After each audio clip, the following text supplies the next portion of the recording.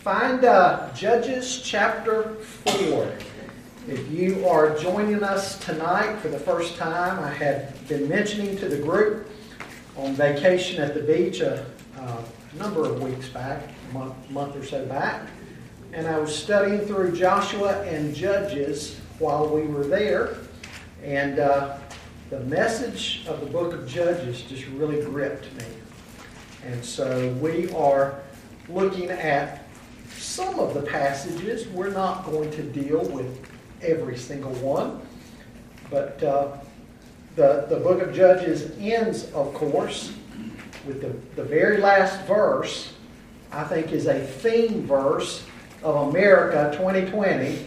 Everybody did what was right in their own eyes. If there's ever been a verse that describes how people want to live today, that's it. So tonight I want to look at the subject matter, Star Wars. Okay? Star Wars. And here's why. Just put a finger. We'll read all of chapter 4. I won't go into chapter 5 tonight, but the Song of Deborah and Barak is in chapter 5.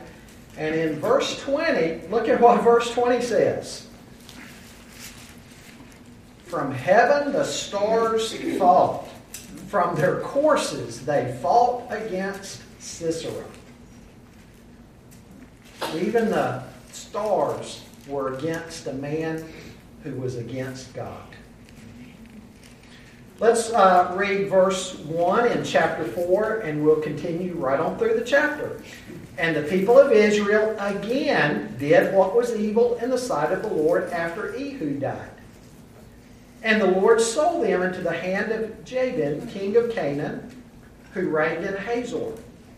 The commander of his army was Sisera, who lived in Harosheth Hagoyim, I should say. Then the people of Israel cried out to the Lord for help, for he had 900 chariots of iron, and he oppressed the people of Israel cruelly for 20 years. Now Deborah, a prophetess, the wife of Lapidoth, was judging Israel at that time. She used to sit under the palm of Deborah between Ramah and Bethel in the hill country of Ephraim. And the people of Israel came up to her for judgment. She sent and summoned Barak, the son of Abinoam, from Kadesh Naphtali, and said to him, Has not the Lord, the God of Israel, commanded you, Go, gather your men at Mount Tabor, taking 10,000 from the people of Naphtali and the people of Zebulun? And I will draw out Sisera, the general of Jabin's army, to meet you by the river Kishon with his chariots and his troops, and I will give him into your hand. Barak said to her, If you will go with me, I will go, but if you will not go with me, I will not go. And she said, I will surely go with you. Nevertheless, the road on which you're going will not lead to your glory, for the Lord will sell Sisera into the hand of a woman. Then Deborah arose and went with Barak to Kadesh. And Barak called out Zebulun and Naphtali to Kadesh. And 10,000 men went up at his heels, and Deborah went up with him. Now Heber, the Kenite, had separated from the Kenites, the descendants of Hobab, the father-in-law of Moses, and had pitched his tent as far away as the oak in Zananim, which is near Kadesh. When Sisera was told that Barak, the son of Abinoam, had gone up to Mount Tabor, Sisera called out all his chariots, 900 chariots of iron, and all the men who were with him from Harosheth Hagoyim to the river Kishon. And Deborah said to Barak, Up, for this is the day in which the Lord has given Sisera into your hand. Does not the Lord go out before you? So Barak went down from Mount Tabor with 10,000 men following him, and the Lord routed Sisera and all his chariots and all his army before Barak by the edge of the sword. And Sisera got down from his chariot and fled away on foot. And Barak pursued the chariots and the army to Harosheth Hagoyim, And all the army of Sisera fell by the edge of the sword. Not a man was left. But Sisera fled away on foot to the tent of Jael, the wife of Heber the Kenite. For there was peace between Jabin, the king of Hazor, and the house of Heber the Kenite. And Jael came out to meet Sisera and said to him, "Turn aside, my lord, turn aside to me. Do not be afraid." So he turned aside to her into the tent, and she covered him with a rug. And he said to her, "Please give me a little water to drink, for I am thirsty." So she opened a skin of milk and gave him a drink and covered him. And he said to her, "Stand at the opening of the tent, and if any man comes and asks you, 'Is anyone here?' say, 'No.'" But Jael, the wife of Heber, took a tent peg, took a hammer in her hand. Then she went softly to him and drove the peg into his temple until it went down into the ground while he was lying fast asleep from weariness. So he died. That's an understatement, isn't it? Biblical understatement. So he died. And behold, as Barak was pursuing Sisera, Jael went out to meet him and said to him, "Come, and I will show you the man whom you are seeking." So he went into her tent, and there lay Sisera dead with the tent peg in his temple. So on that day God subdued Jabin, the king of Canaan, before the people of Israel, and the hand of the people of Israel pressed harder and harder against Jabin, the king of Canaan, until they destroyed Jabin, king of Canaan. Somebody said there's only three kinds of people in the world: those who watch what is happening, those who make things happen, and those who shake their heads afterwards and say, "Hey, what just happened?" Well, today we're introduced to a woman who certainly made things happen. Now, in Deborah's time, as we've been looking at the situation of the country, what have we seen? This unfortunate spiritual merry-go-round. They sin. They suffer consequences of their sin. They are oppressed by a foreign power or king. They cry out to God. God delivers them. They have peace for a period of time, long enough that they get comfortable and complacent again, and then they go right back into sin all over again. Sound familiar? Sure it does. If you're like me, just look in the mirror. To some degree, isn't it sort of the story of all of us? The people of Israel were forced to learn a principle that Jesus taught in the Gospel of John. Whoever commits sin becomes a slave of sin. Sin enslaves. What's one of Satan's greatest lies? Sin and it'll be liberating. People listen to him and they sin. Do they get liberation? No. They end up in bondage. Somebody might be living at that address tonight. You're in that bondage. You bought into that lie. And you're a living testimony that sin, unrepented of, brings bondage. And it'll continue that way, and it will even get worse until you come back to the Lord.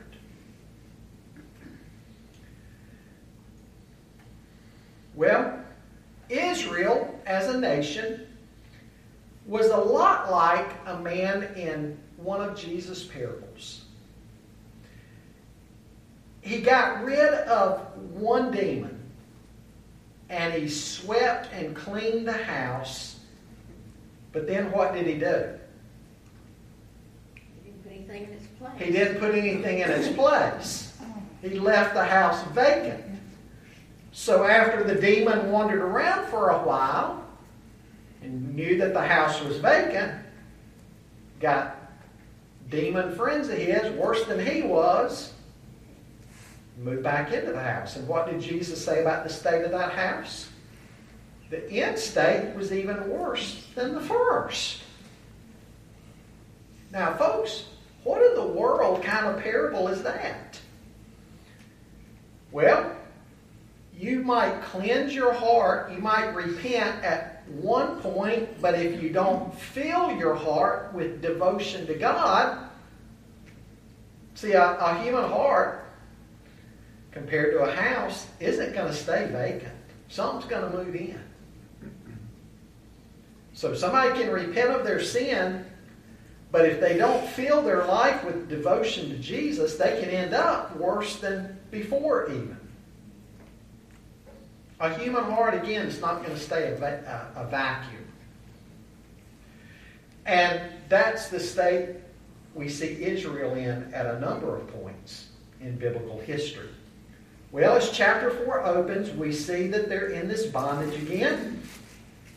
This time they're in bondage to a king who headed up an alliance of kings in the northern area of Israel around the Sea of Galilee. Now, under Joshua, 150 years earlier, when the people had trusted God, they had burned Hazor and killed its king, Jabin. But now another king by the same name, that wasn't uncommon. You see same names in the family line. King by that same name has enslaved northern Israel again. And this king had a brilliant general by the name of Sisera. And we're told that he had 900 chariots of iron. Now, that may not sound very impressive to us today, but chapter 5, verse 8 points out that Israel didn't really have anything as far as military equipment. And so to go against an army with 900 chariots would be sort of like suicide. Plus, having 900 chariots of iron implies what? Implies that you've probably got a pretty sizable infantry, foot soldiers, to go along with the soldiers in the chariots. And so it seemed like a hopeless situation. But you know what? God's able to do the impossible. Amen? Amen. What's he do? He raises up a woman by the name of Deborah. Let's think first of all tonight, if you're taking notes, you want to write down number 1, the woman God chose. Verses 1 to 5. We don't know much about her, but we do know that out of all of the judges, she was probably the one most consistently godly. Let me just read a note in the ESV Study Bible. Deborah, the 4th judge was Deborah, whose story is the first extended account in the book. While the pattern of apostasy continues, Deborah distinguishes herself as the most godly of all the judges. It is ironic that the most distinguished judge was a woman. She was a prophet and a mother in Israel, and many sought out her judicial decisions at the palm of Deborah. She instructed Barak in the conduct of the battle and led in the victory song in chapter 5, where she figures prominently.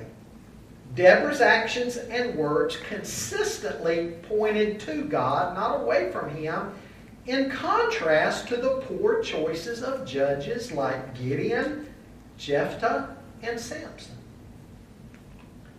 So she consistently was devoted to God. Well, other than her husband's name being given, again, we don't know much about her. But we are told that she was what? A prophetess. Now, a prophet or a prophetess would do what? Speak what God told them to say.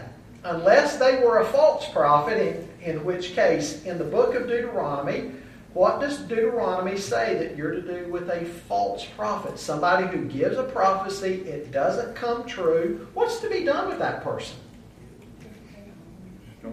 They were to be put to death. That's how serious it was. But a true prophet would speak the word of the Lord and tell the people what God was going to do. Now, in the entire Old Testament, only 3 women are said to be a prophetess. There's Miriam, Moses' sister. There's Huldah, a woman who spoke for God in the time of Josiah. You can read about Huldah in 2 Kings 22. And then there's Deborah. In the New Testament, we meet some women with this gift. Anna, the old woman who saw the baby Jesus in the temple in Luke chapter 2, and the 4 daughters of Philip in Acts 21. Now, let me remind you that in the New Covenant, with a closed canon of Scripture, what's a closed canon mean? There's not a Revelation part 2. There's not new books of the Bible being added. We have 66 books of the Bible, closed canon. You don't have a prophet or a prophetess in the sense of adding new revelations.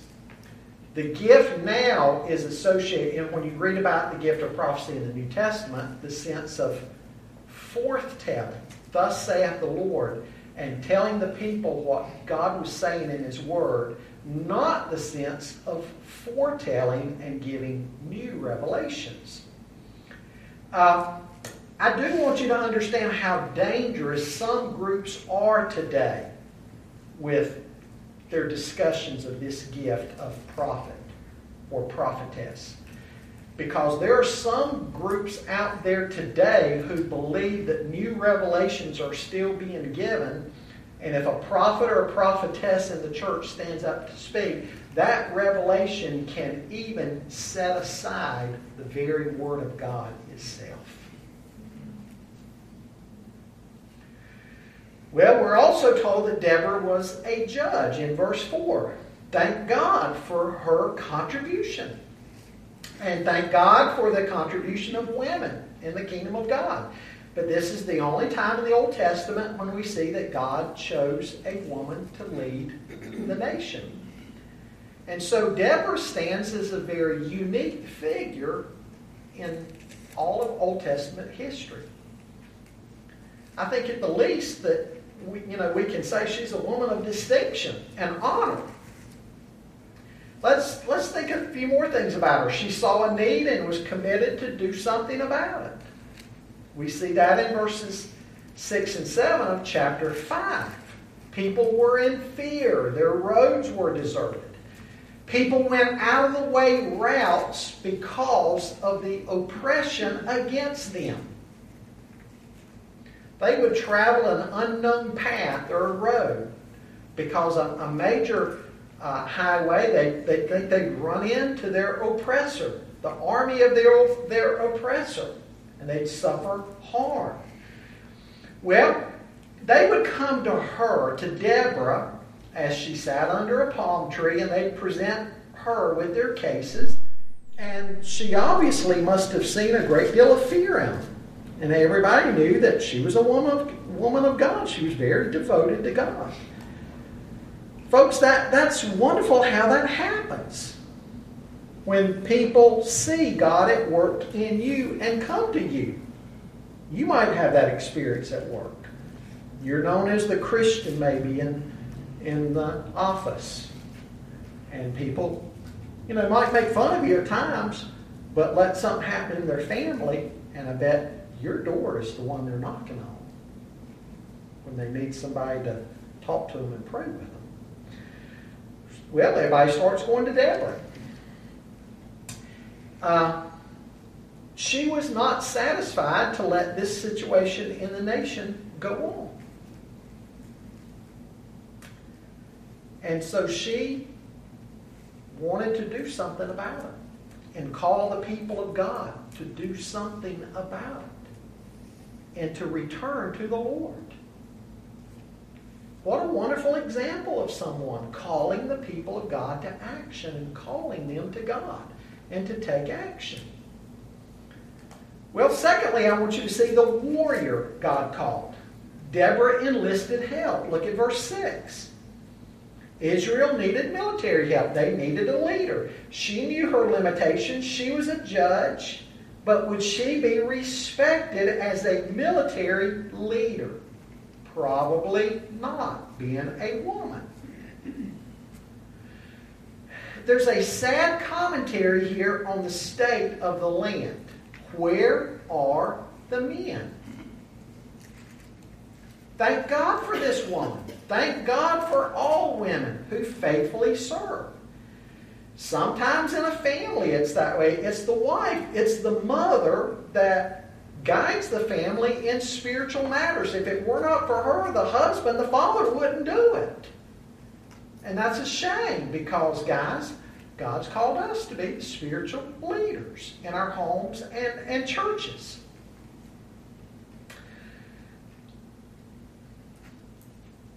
It's sad when you look around the church, and sometimes it's only the women who serve and only the women who lead. It's not what God intended. God intends men to be the spiritual leaders. Now, some object to that today, I realize, on the basis of Galatians 3:28 that says there's neither Jew nor Greek, there's neither slave nor free, there's neither male nor female, for you are all one in Christ Jesus. But folks, that verse and that passage refers to salvation, not to leadership. There's no stipulations coming into the body of Christ other than repentance and faith. But the New Testament goes on to present qualifications for spiritual leaders. Passages like 1 Timothy chapter 3 that calls on men to do that, to fulfill those roles. And in 1 Timothy chapter 2, Paul bases all this not on a culture at the time, but he bases it going all the way back to creation on the created order. So what's my point? My point is, thank God for ladies who step in and serve, but sometimes you want to say, where's the men? I've been in church situations before. Our church has gone on mission trips before. We'd go and help a church. I remember one church in particular, I'm thinking of specifically up north, that we'd gone to help. And we got there, and our group was asking, where are the men? There's women and children. There were very few men in the church, and the pastor said, we just don't have men. Sad. Pastor? Yes. Went to Trinidad on a mission trip, and the church was packed. The women started about 9 o'clock in the morning, and they sang until 11, and the services started. And I think there were 70-some ladies there. And I saw 11 men. Yeah. And that included 6 of us guys that were there from the different states. Yeah. They're just not there. Just not, they're not there. They don't care. Yeah. And it's sad. Yes. And there's lots of American men, not just on mission trips, but American men who are caught up with athletics or work or whatever, and they don't care anything about spiritual matters and spiritual leadership in the church. It's sad. Well, so again, she's a judge, but she probably would not have been respected as a military leader. So what does she do? She enlists the help of Barak. Now, we're not told anything about him, but he must have distinguished himself in some way as a soldier. She motivates him. She encourages him when you read verses 6 through 9. You know, God's people need encouragement. She encourages him. She assured him that what she was saying was the very word of God, and she assured him that God had promised victory. He agreed, but only under the condition that she would go. Now, he's been criticized for this. He should have been willing to take her at her word, what she was saying, but he wanted the added assurance that she was going to go. He must have thought, if she's God's mouthpiece, I need her to go along on this enterprise. You can understand his feelings to some degree. This arrangement, however, what does she say about this arrangement? This arrangement means, she says, that a woman would get the honor of the victory in a culture that was almost led exclusively by men. And she's basically saying, are you willing for this to be the case? All of this says tremendous things about Deborah's faith. She was a woman of great faith. And if you want to talk about faith, Read Hebrews 11 sometimes, the roll call of faith, and you'll see what's said there about the people who have faith. Faith costs us something. Faith is more than just words. Faith is to be demonstrated in actions, sometimes very costly actions. That's the kind of faith we're called to have. A faith that works, a faith that acts. We're not saved by works. We're saved by faith in Christ alone. But if it's a genuine faith, it's going to be a faith that works, a faith that acts, a faith that acts. Let me get my words out tonight. And those actions will sometimes cost us.